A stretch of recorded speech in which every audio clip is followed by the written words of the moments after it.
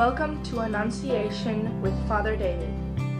Father David is the priest at Annunciation Greek Orthodox Church in Decatur, Illinois, where every week people are connected to the ancient wisdom of Orthodox Christianity. Here is Father David. Christ is in our midst. Good evening. Today is the feast of St. Theodore the Great Martyr, and that might be confusing because there's another Theodore the Great Martyr. And both Theodores, who are great martyrs, are soldiers. One of them was a commander, and so we call him St. Theodore the Commander. And one of them in Greek is called Tyrannos, which is confusing because it seems like we're saying he's from Tyron, but in reality that comes from a Latin word, tyros, which means a recruit. And so therefore he is St. Theodore the Recruit. And that is how we differentiate between the two Theodores. One is a commander and one is a mere soldier, a newly recruited soldier who was quickly found out to be a Christian by his commanding officer, was sent before the governor, boldly proclaimed Christ. And because the governor saw him as valuable because he was a soldier, gave him a few days to think it over as to whether or not he really wanted to confess Christ. And while he was thinking it over, he set fire to a temple to the Mother of Gods. And so therefore, they decided that it was proper and right for him to be martyred by fire. And he did not need his tormentors to lead him or throw him into the fire. He boldly stepped into the fire. And though the Lord allowed him to die, his bodily remains were not burnt. And on this feast of St. Theodore the Recruit, we read the story of Christ commenting upon those who are giving gifts in the temple. And we see him criticizing the rich for giving such a small percentage of what they have in abundance. And even though it is far more than the 2 copper coins that the poor woman put in, it is all that she had. And therefore hers is, in the eyes of Christ, the greater gift. And so therefore we are called to juxtapose the life of St. Theodore the Recruit with this poor woman. And indeed, like that poor woman, he gave everything. He was willing to walk into the flames. And he was willing to walk in those flames because he knew that Christ had defeated death. He knew that Christ was faithful to those who believe in him.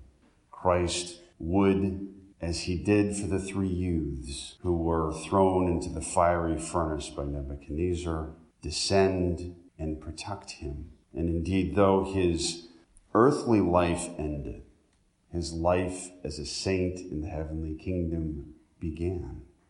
And we have many stories about the miracles performed through the prayers and the intercessions of St. Theodore, one of which we celebrate on the first Saturday of every Lent with the miracle of the Koliva, which I will preach about then.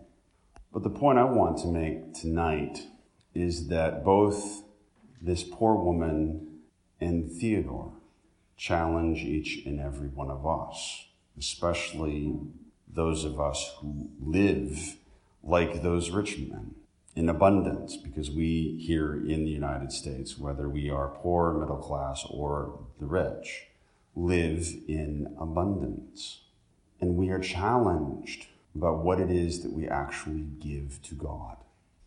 And of course, Theodore and the poor woman demonstrate that it is not how much monetary wealth we give to God that is the measure of what Christ and God deem as important, what they see as valuable. Theodore certainly didn't give any treasure to the church.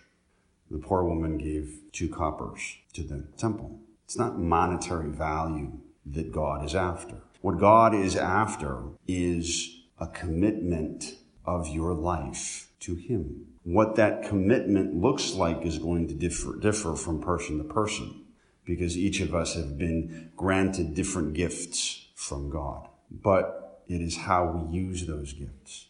It is how we use what has been given to us and the priorities that we make in life.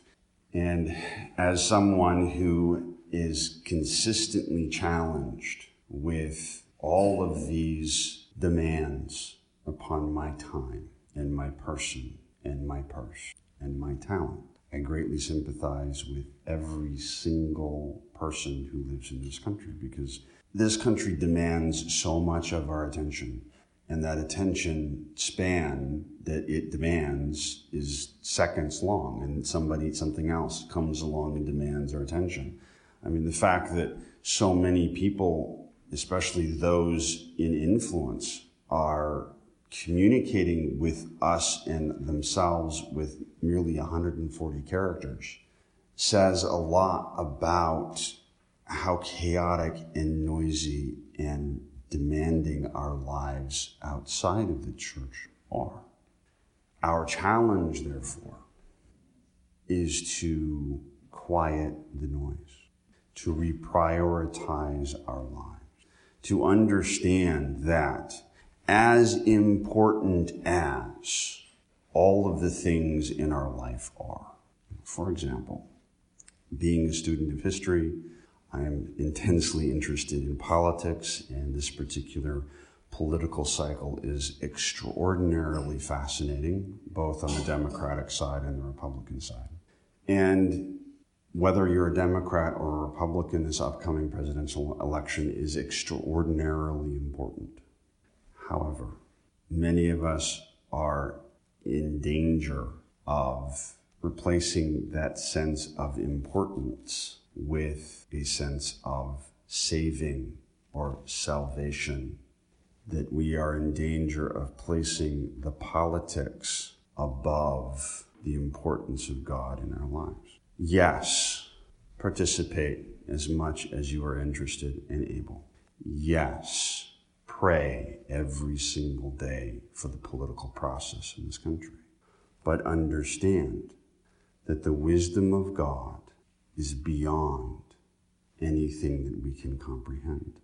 And if he so wills that someone needs to come into power who is anti-Christian, who wants to eradicate everything that America has traditionally stood for, that wants to transform this country from a republic into some kind of oligarchy, whether from the left or from the right, because this country has turned its back upon God. And this country needs to be woken up in the same way that the Hebrews of old had to be periodically woken up by the destruction of the first temple, by the destruction of the northern kingdom, by the destruction of the southern kingdom, by exile. He knows better than we as to what we need for our salvation. And therefore, our attention should not be on putting our time and our treasure and our talents in things that do not belong to God. Yes, we use our talents to put food on the table and take care of our families, but we need to guard against whether or not those activities become more important than God. Are we allowing our jobs and our families and the need to get food on the table getting in the way of prayer, in the way of giving alms to the poor, getting in the way of worshiping God and coming to church, getting in the way of all of these things that we do in order to remember and to move God into the center of our life and the reason for our life? Are we, in our own way, giving those 2 copper to the temple? Are we, in our own way, stepping into the fire, as did Theodore? That is a question that we should be asking ourselves on a daily basis. Is what I am doing right now for the glory of God or for the glory of me? And if the answer is the glory of me, then it is time to step back, reevaluate, and figure out how we can transform that activity into glory of God, or if it's not possible, how to get our lives reorganized so that activity, whatever it may be, is no longer part of our life. So today, let us look to Theodore, he who was willing to step in the fire, to sacrifice everything that he had in order to give it all to Christ. Let us ask him for strength. Let us ask him for his intercessions, that we understand and realize that Christ has come. He has become a man. He has been crucified. He has risen from the dead. He has trampled down death by death, giving us entrance into his kingdom and eternal life, and that is the center and the focus of our lives. And let those things and that reality help silence the noise that is trying to demand time and talent and treasure out of our lives, that is better oriented towards God and his glory. In the name of the Father, and the Son, and the Holy Spirit, now and ever, unto the ages of ages.